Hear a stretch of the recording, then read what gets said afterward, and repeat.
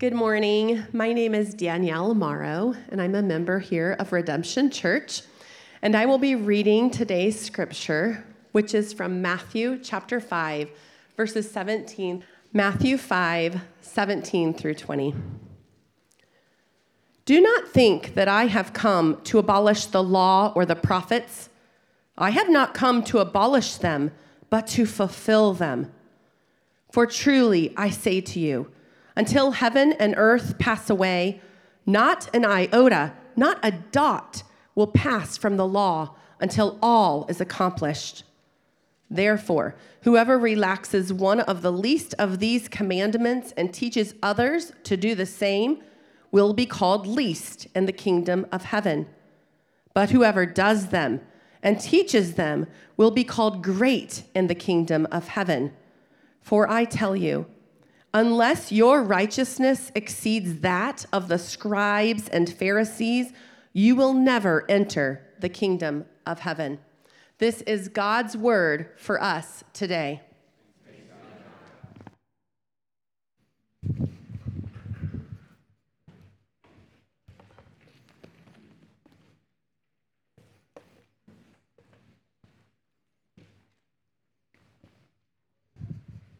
Would you join me in prayer? Heavenly Father, we thank you so much for your word. We thank you that we can come together and share in it, and that you can grow us and change us. And that is what we ask today, that as we share in this together, that we would know you more deeply and love you more strongly, and that you would grow us and change us. It's in your name we pray. Amen. Many of you should know me. If you do not know me, my name is Scott, last name Struebing, and I'm an elder candidate here at Redemption Church. And I am very thankful to be sharing the word with you today. One day, I intend to have slides for you in the future if I get to preach again. But today is not that day. So you get to hear a lot of what's going on, but you won't get to see anything up there. But don't you worry at all, because I'm a very active preacher with hand motions and walking and all kinds of stuff. So you don't have to worry about not seeing anything at all. I wanted to start this morning by talking about something that I considered myself an expert in for a number of years. For a long time in my life, I would just live with this thing. And I thought, man, I am at the top when it comes to these items. Then I met Lucas Gallagher, and I realized, no, I don't got it. And it's Legos. For a long time, Legos were central to my personality, probably longer than I would like to admit, but it's safe to now as an adult and as I'm married and don't have to worry about scaring women away. With Legos, I played with them all the time as a kid with my brothers. I have two older brothers, one 11 years older, another 6 years older, and we shared in Legos constantly. If it's a random night, you dump out the Legos. That's right, dump. This ain't no working out of bins thing. You get a blanket down, you let them all fall out so you can pick through them one by one. If you're watching a movie, dump out the Legos. Dinner's over, dump out the Legos. Homesick, bored, dump out the Legos. Sad, happy, gassy, frightened, just dump out the Legos, take them out, and play with them. And in my expertise, I thought I knew everything about Lego usage, taking them apart, putting them together. And my daughter puts me to shame. She comes out and she immediately gets into Legos, and she has figured things out that I could have never imagined. I could have never imagined. And namely, it comes to taking them apart. Something like this would have startled young Scott. If you had 7-year-old Scott and he had an item like this, a base plate and one piece attached to it, he would have said, all right, let's crack the knuckles, stretch a little bit, and he would start to go at it with his fingernails. You couldn't clip your fingernails all the way, because if you did, you wouldn't have a thing to work at. He's nodding. He knows exactly what this life is about. You can't get in there. And I wouldn't tell my parents this, and I wouldn't suggest this to the children in teaching downstairs, but I will tell you, one of my other secrets was teeth. Teeth were a fantastic tool at 7 years old. Now, I might have broken the sealant on one of my molars and almost nearly fractured a molar in the process, but teeth would get the job done. But now they have something marvelous. A Lego separator. Now, I think this existed in 1992, but it was for the rich people who had the collections and things like that. And us little poverty-stricken Struebings that just had lots of Legos had no way of purchasing a Lego separator. Also, that's the name of it. What were they thinking? There was all kinds of opportunity to call this a Glurgensloe or something else that IKEA would do now. But instead, Sadie just takes a Lego separator. Now, this is the moment of truth. Let's just be clear. 9 times out of 10, I failed at this last night. So we're going to find out if this works. You just take the Lego separator, you put it right on there, and boom, it comes apart. Whereas I would have been working, thank you for the applause, Tyler. I would have been working at that, breaking teeth and breaking my own heart for a long time. You see, I was approaching a good thing, a right thing, the wrong way, with the wrong tool, not even knowing that the right tool existed. And in today's text, we see Jesus speaking to those who are approaching the right thing in the wrong way, with the wrong tools and the wrong mindset,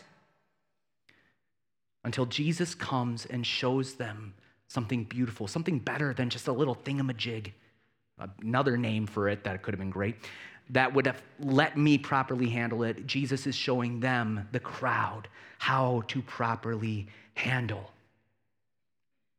the right thing today.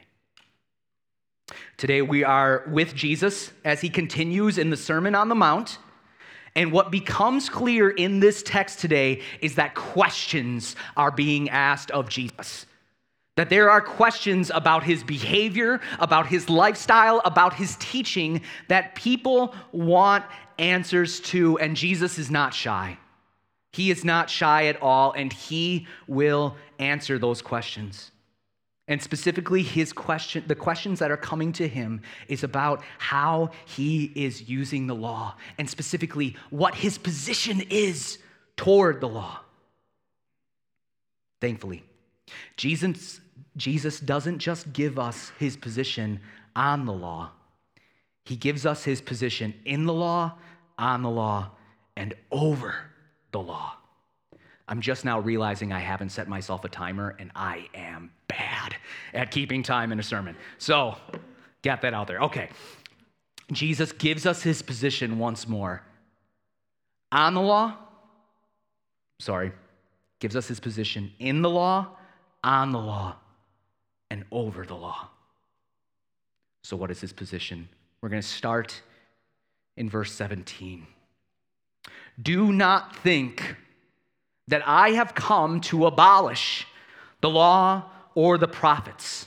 I have not come to abolish them, but to fulfill them. Jesus' position in the law. First, it is important to note that when Jesus speaks of the law and the prophets, he is not just using a throwaway line to talk about rules and regulations that the people are keeping to. He is referring to the entirety of the Hebrew Scriptures. What is at stake with this question for Jesus is how he feels about God's word. When they're looking at his behavior, when they're looking at his interactions with people, when they're looking at him loving strangers and aliens, when they're looking at what Jesus is doing, what is at stake is the word of God. And so he says straight from the gate, do not think that I have come to abolish them. Abolishing would have meant their end. But his behavior in teaching was in no way a hint or a demonstration of their end. In fact, it was the complete opposite. It revealed the law and the prophets, for he was in fact in them. So now Jesus, in his life, his behavior, and his teaching, he is revealing something greater. Specifically, he is telling them that he has come to fulfill them. Now that would be a startling phrase for the people to hear. I just want you to think for a moment of the audiences of this. I want to bring this to mind. You have essentially three audiences that are receiving a word like this. You have Jesus' audience in the Sermon on the Mount that day, which would have been made up of Jewish people. It would have been made up of ethnic Jews. It would have been made up of Hellenistic Jews, which were Greek converts that had gone all the way into becoming as Jewish as they could be. It would have been full of Romans. It would have been full of Gentiles. It would have been full of hearers and scribes and Pharisees, a big assortment. But not only is there that audience, there is Matthew's audience, because Matthew has taken the Sermon on the Mount so that the early church could hear this. And so that audience is also hearing this text. And that is built up of now Jewish believers and Gentile believers. And again, Hellenistic Jews that are believing. And just general guests and the company that they would keep so that they could hear from Jesus. And today, as the church over the years, we are hearing from it again. Hearing what God has to say. And Jesus specifically is telling all of these audiences that he is not abolishing the law. Rather, he is fulfilling them. What does that even mean? There is a favorite commentary of many people that I just went to because it's easier. I'm not an expert on this, so I went to the help of Matthew Henry, an old Puritan. He writes a great commentary. If you need an all-purpose commentary to keep in digital or massive tome, like, let's just be clear, the thing's this thick. If you need a commentary to help you through the Bible, Matthew Henry is a great one to have. And he gives 5 ways that Jesus fulfills the law. First, he fulfills the law by obeying the commands of the law. For he was made under the law, since he incarnated into our flesh. 2, he would fulfill the law by making good the promises of the law. Note, it's not just about the rules and regulations, it's about the promises that existed in the whole of the Hebrew Bible. He would take those promises and he would take the predictions of the prophets and he would make them good because they bore witness to him. Not only that, he would fulfill them by being the answer to the types of the law. He would not make void the ceremonial and civil laws, but he would make them good and manifest himself to be the substance of all those shadows. Fourth, he would fulfill the law by filling up the defects of it and the shortcomings of it, and so to complete it and perfect it. And lastly, number 5, he would fulfill the law by carrying on the same design of the law. He goes on to say that the gospel is the time of reformation, not the repeal of the law, but the amendment of it, and consequently its establishment. By saying these things, Jesus is clarifying that he is not just another teacher with a perspective of the law like they had been experiencing. He was everything the law and prophets were speaking of and would fulfill it by obeying it, by being the answer to it, by revealing the reality of the shadows it hinted at, and by taking what it was, healing it, and bearing out its beautiful realities to the whole of our lives as the church. Now that he is in the law, he goes on to clarify his position on the law and its fulfillment by speaking of its durability. Verse 18. For truly I say to you, until heaven and earth pass away, not an iota, not a dot will pass from the law until all is accomplished. What will happen with the law? It must persist until all is accomplished. Why must it persist? Why must the law continue in this way? One can simply look at the presence and curse of sin and the curse of the fall to know why. The brokenness of the world is not something that goes unnoticed by the rest of the world. We speak about it here at church. We speak about it with our friends and family. Not only that, I speak about it with my coworkers. Many people who do not desire to even know God look at the world around them and recognize and see how broken it is, not only in the sins being accomplished, but the fact that things are not right within their own bodies, with sickness and disease.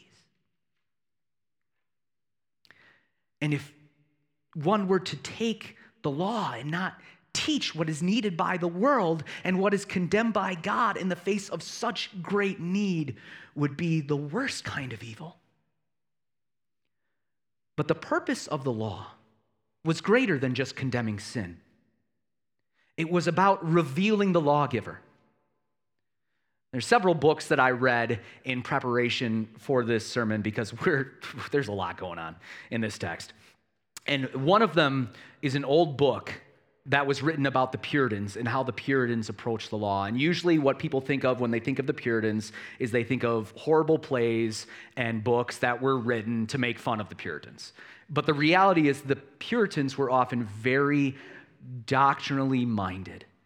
And they would often live in such a way that would be contrary to what has been presented in a mocking way. So he writes, this author, Ernest Kevon, in The Grace of the Law, writes about the law, and he says, every departure from the law of God is an affront to the glory of God.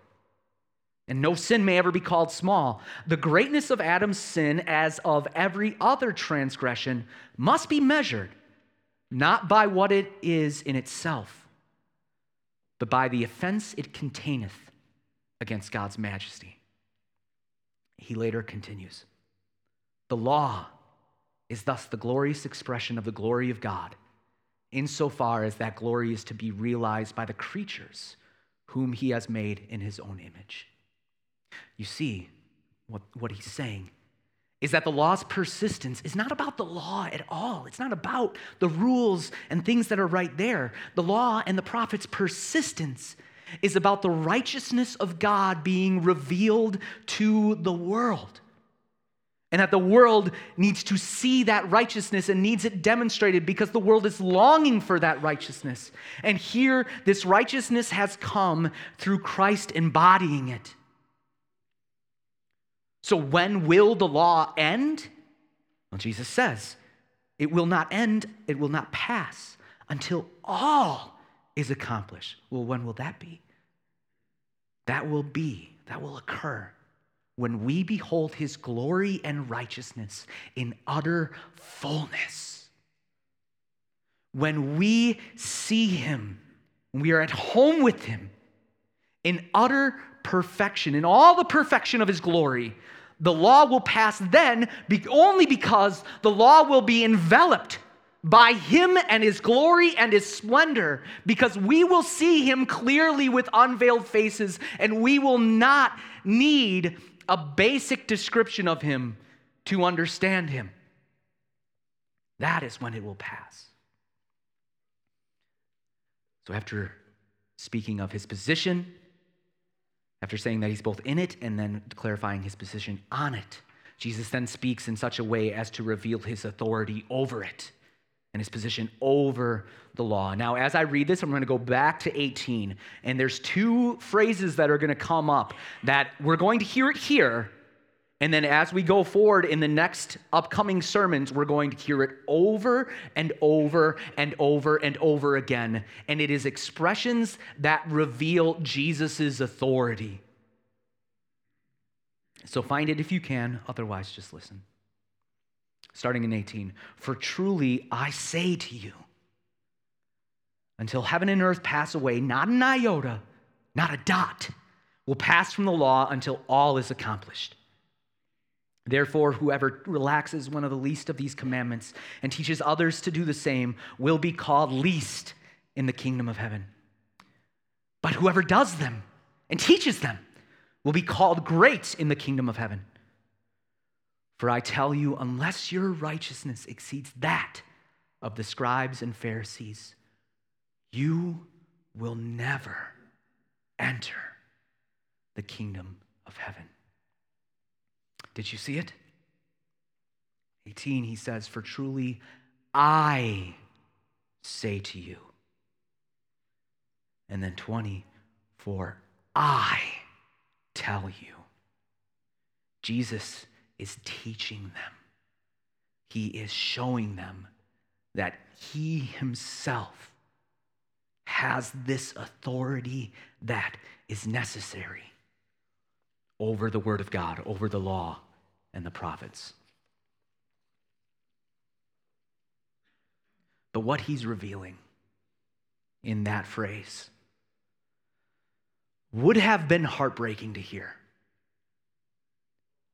As they would be listening to Jesus, this passage, this section right now, the edge that was spoken of, the edge that it carries is a very real edge, because Jesus is saying something here that is massive. He is saying they need a righteousness that exceeds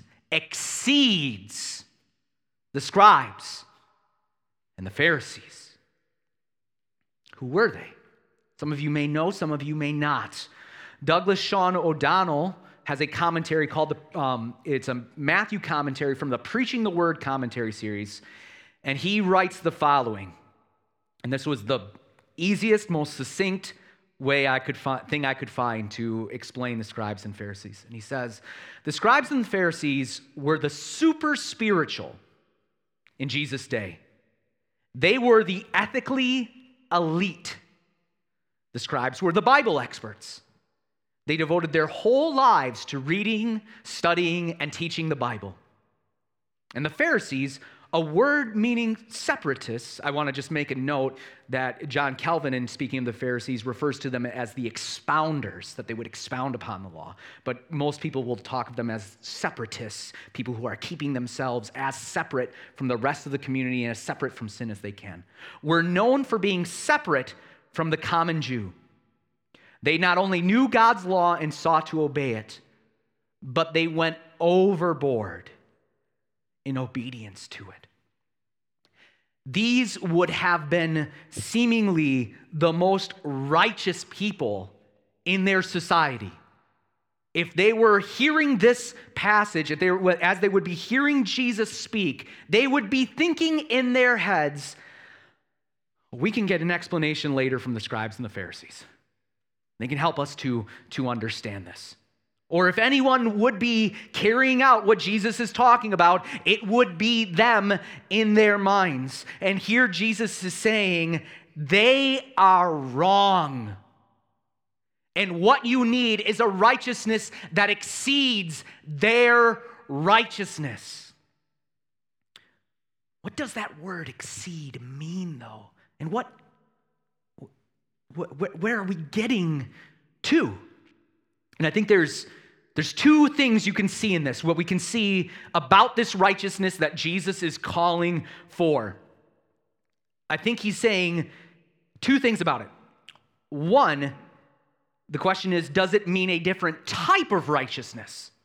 Is it different from the righteousness of the Pharisees and the scribes? Was that the one that they needed, that we needed to pursue, one that was completely different from what they were doing? That would be like a qualitative exceeding, that not only are they not there, but they're wrong in where they are. Or does it mean a greater amount of righteousness than what they had? A quantitative difference. That they were trying, and they were trying to be righteous, but the bar was a little bit higher than they thought. So was it a qualitative or a quantitative problem? I just want to look at that a little bit more deeply, a little bit more. Qualitative, I think it's important to note that they didn't do what they loved correctly, the scribes and Pharisees. They weren't known for pursuing this righteousness in the way that Christ would have them. They would focus on the letter of the law and not the spirit. So if they could find a way to manipulate the law, they would do it. That was their concern. Their tendency was towards show and display and not obedience from the heart. And so what would happen is there would be a qualitative problem with their righteousness because they would appear righteous, but in fact they were hypocrites who would not be doing the very thing they would seek to teach or they would claim to love. And then quantitatively, they were what Jesus was calling out. In verse 19, therefore, whoever relaxes one of the least of these commandments and teaches others to do the same will be called least in the kingdom of heaven. They would very specifically set up laws to overcome other laws so that they could tithe instead of helping their parents. Choosing something small so they could neglect something weighty and saying this is the way through. So quantitatively, their righteousness was no good at all. But from the people's perspective, they would not realize this. They would look upon them and they would say, here are a people who are doing it right. And so what is Jesus calling us towards? He's calling us towards both, I believe. A righteousness that is both qualitatively correct and flows out of the heart, but a righteousness that is also quantitatively correct and that exceeds what the scribes and Pharisees have, which should lead us to ask, are we any different from the rest of the crowd? Are we any different from that crowd? Is our position before the law in light? What is our position before the law in light of that necessary righteousness? And I just want to talk about in, on, and over for us in our position. Our position in, we are in condemnation. As goes the law, we can neither be as righteous as the law requires, nor in the way Jesus emphasizes we are neither qualitatively or quantitatively righteous.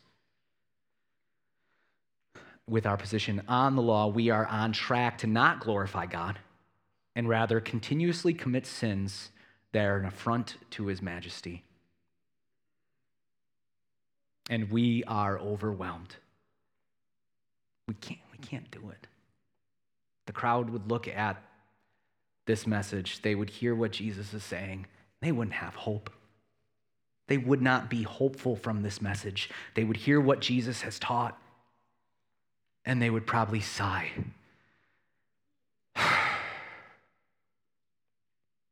There goes that idea. We are overwhelmed. And even the best of us are nowhere exceeding anyone else's righteousness, let alone the scribes and the Pharisees. Which leads us to the primary claim of the sermon and the part that I'm so excited to preach to you right now. Jesus' position in, on, and over the law reveals our need to be positioned in Christ, in our life, on the law, and over the grave. Let me say that for you one more time. Jesus' position in, on, and over the law reveals our need to be positioned in Christ in our life, on the law, and over the grave. Let me start with my excitement. Friends, we must find our position in Christ. For us to get a righteousness that exceeds the scribes and Pharisees, one that is quantitatively greater and more righteous than what broken, sinful man can accomplish, but also qualitatively greater in that it flows out from our hearts and not just based on external measures or actions, we need union with Christ. Union with Christ is a doctrine that simply means we are in Christ. Fully united to Jesus through the power of the Holy Spirit by faith in the finished work of Christ in his wholly obedient life, his perfect sacrificial death, and his glorious promise-fulfilling resurrection. Union with Christ is attained by us when we believe in Jesus. We are then united to him.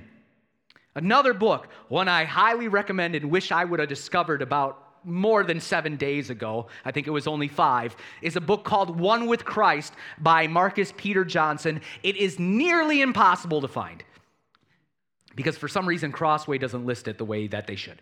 But it is beautiful. Another great book about union with Christ is one called Union with Christ. Very hard to remember, but it's there. It's by a guy named Rankin Wilborn. You're going to forget that part. Rankin is a hard name, but Marcus Peter Johnson talks about union with Christ in this way, and it is a beautiful book, and here is a beautiful phrase. This is what he says: union with Christ, as I use it in this book, is a collective phrase that is meant to encompass the astonishing number of terms, expressions, and images in the New Testament that refer to the oneness of the believer with Christ. To cite a few examples, this is an understatement, but to cite a few examples, believers individually and the church corporately are said to be possessors of eternal life in Christ, Romans 6:23. Justified in Christ, 8:1. Glorified in Christ, Romans 8:30, 2 Corinthians 3:18. Sanctified in Christ, 1 Corinthians 1:2. Called in Christ, verse 9. Made alive in Christ, 15:22 and Ephesians 2:5. Created anew in Christ, 2 Corinthians 5:17. Adopted as children of God in Christ, Galatians 3:26. Elected in Christ, Ephesians 1:4. And raised with Christ, Colossians 3:1. That is both where you are and who you are now by faith in Jesus. That is your position, your reality. And praise God that it does something to you. That isn't just like a legal standing, but it's an actual thing that happens within our hearts.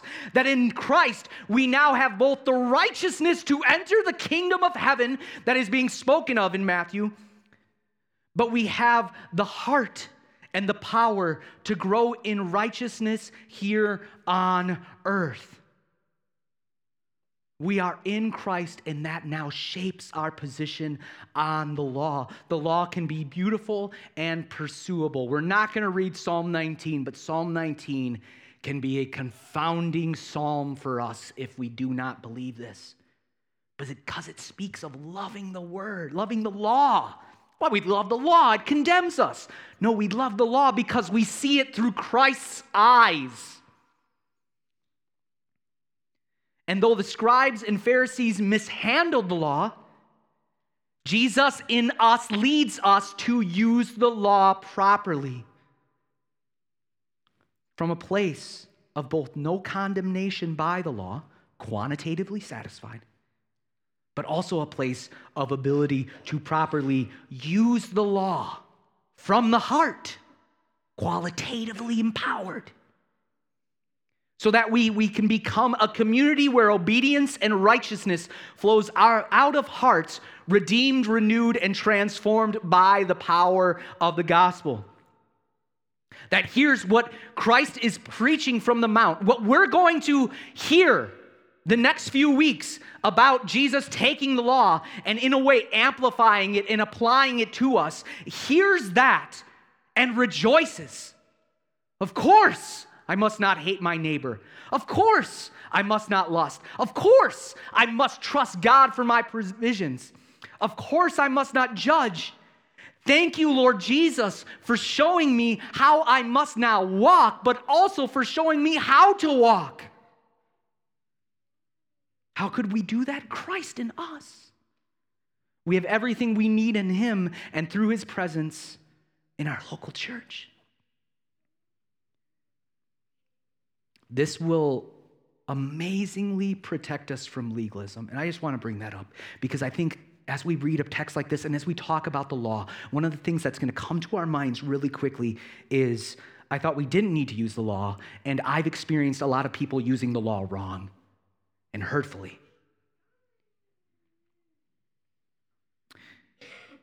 If you approach the law as Jesus would have you, from a place of union with Christ, you will not be a nitpicker like a Pharisee and a scribe. You will not walk around looking at other people and saying, ooh, John Haynes, I thought I saw him over there. Your beard, 1/4 inch too long, friend. We got to get that trimmers out. You're not going to be doing that kind of thing because what your heart's desire it will be is to see the love that Christ is preaching and pursue that love. And you may call out sin based on your knowledge of the law, but it will not be from a place of just picking like the Pharisees will. It will be from the same place that Jesus displays it throughout the whole of the Gospels. Lovingly embracing and pursuing sinners just like us. And then see, being in Christ assures our position over the grave. Union with Christ is one of the most practical doctrines we possess. In it, we know that we are fully secure in Christ by the Holy Spirit, that there is no condemnation for us. I'm running out of time, so I just want to give you a few applications.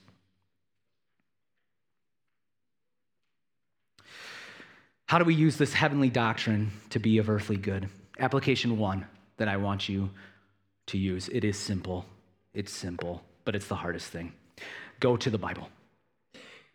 Just go to the Bible. Spend time in communion with God. Maybe that's the better way to say it.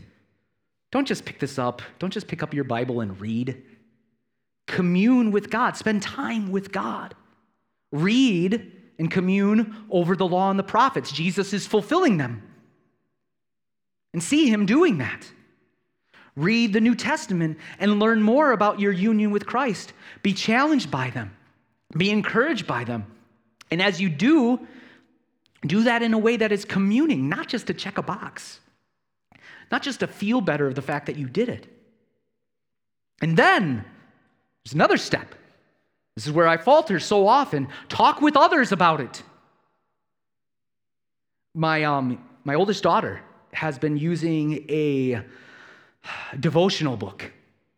And my goodness, is that encouraging to a father. And she's reading in the morning with my wife, Hannah. She'll read her Bible, and Sadie will sit there and read her Bible, and she'll write little things in her devotional book. And since we're parents, we can pry. And so we do, and we open and we see the things. And sometimes she wants to talk about them too, but more so I can see that she is beginning that communion with God. And I want to note that Sadie is a special type of girl. And so do not feel any kind of condemnation if your children do not do this. Because for as much as she does that, she then screams in my face. So don't feel like we got anything figured out in the Struebing household. It's a wild place. She's at home sick right now, and so I can say that without her being angry at me. But that is to say, share it. Share your communion with your family. Share it with your small group. Share it with your friends. Share it out of your life. Let it flow out of your life. Application 2, obey out of your union with Christ. Let the law be beautiful to you and see it as he would, revealing a righteousness revealing a righteous and loving God, so that obedience can flow from your heart. Jesus doesn't want Pharisees or scribes. He doesn't. Don't look at this. Don't look at the Old Testament and say, you know who was a great person? The Pharisee and the scribe. Should be like them. No. He wants you to be like him. And the means to being like him is through this precious union. Then obey. And if it's hard, talk with your small group. Admit the challenges. Seek counsel. Seek encouragement. Don't do it alone. Union with Christ means we're not alone. That we're not just united to Christ, but we're united to one another. It is not an individualistic doctrine. It is massive, which is why it's so beautiful how we do membership. In application 3, keep your eyes, your heart, and your words fixed homeward bound. I will say I have no greater joy than hearing my little girls sing and talk and pray about Jesus. It's so wonderful. Even my youngest, my 1.5-year-old Felicity, she talks about Jesus. She calls him Gigi. And it's mostly because of a little play kids thing. But she knows to pray and sing. And in fact, she'll even sing versions of our hymns that we sing because she's learned them through bedtime. But one of the cutest things is my middle daughter, Adeline, will pray for Felicity at dinner time. Like she's a puppet. And it's great because she has this little tiny cute voice. And she prays. And that delights me. Not because it's funny, not because it's just adorable, but because it shows that we are discipling our children towards something, that we are discipling them towards a heavenly reality. And that is, I have no greater responsibility than that, because I want them to know Jesus. I want them to know how he cares for them and will never let them go. And in everything I do, I want to glorify God so that they can see and know they can too, as they're united to Christ through faith. And I don't want that reality just for my kids and my wife and my nieces and nephews and my brothers and my whole of my family. I want that reality to extend far and wide. And union with Christ is going to guide us to keep our eyes fixed on heaven, not so we're not any earthly good, but so that we bear good. That as we suffer, as Danny was talking about last week, what they will see is salt and light. Not someone just complaining, but someone rather praising and reflecting God in the midst of hard times. I have a coworker who I don't like being called it, but I do. He refers to me as one of the good ones. And it makes me sad that there are a lot of bad ones that he would consider Christians. And I do want to say, I think most of that is usually misinterpretation, because I think a lot of things I believe would offend him really fast. But I want us to have relationships where people look at us, they see Christ flowing out of us and think, man, they're good ones. I think I could love the Jesus they love. Maybe I need to hear from them. I have often found myself working on the right things in the wrong ways in my life. Apparently, dentists teach kids nowadays that teeth aren't tools. Would have been a great lesson when I was a kid, because I was using those things as tools. They're beaver teeth in here. Like, we had to tear teeth out to make room for all the new guests. But they teach that as a lesson. And now, kids get these wonderful tools. And so as we approach the law, Jesus is taking this right thing. And as we go on to teach, he's taking this right thing, and he's teaching us to use it in the right way. And he's teaching it to us in the right way. None of that happens without him. I want to encourage you to learn and know union with Christ. It is one of the sweetest, most blessed doctrines that we have. In fact, if you would just, when we listen to the testimonies that are given, union with Christ is usually the fundamental change that will happen in people's life, is that they'll realize it. So many of the people are like, I grew up in the church, everything was going well, I did some stuff, I talked about it, but one day, I realized how much Christ loved me. That happens over and over in our testimonies, and every time it just grabs my heart because I'm so filled with joy. And so I just beg of you today, treasure that union with Christ. And as we go forward into the next portion of our series where we get pretty law heavy. And we talk about what the kingdom of heaven needs to look like and what the church needs to look like in its righteousness. Hear it not from a frame of, oh, we need to become New Age Pharisees. Hear it from a frame of, we are empowered. We are made new in Christ. And now we can walk as he does.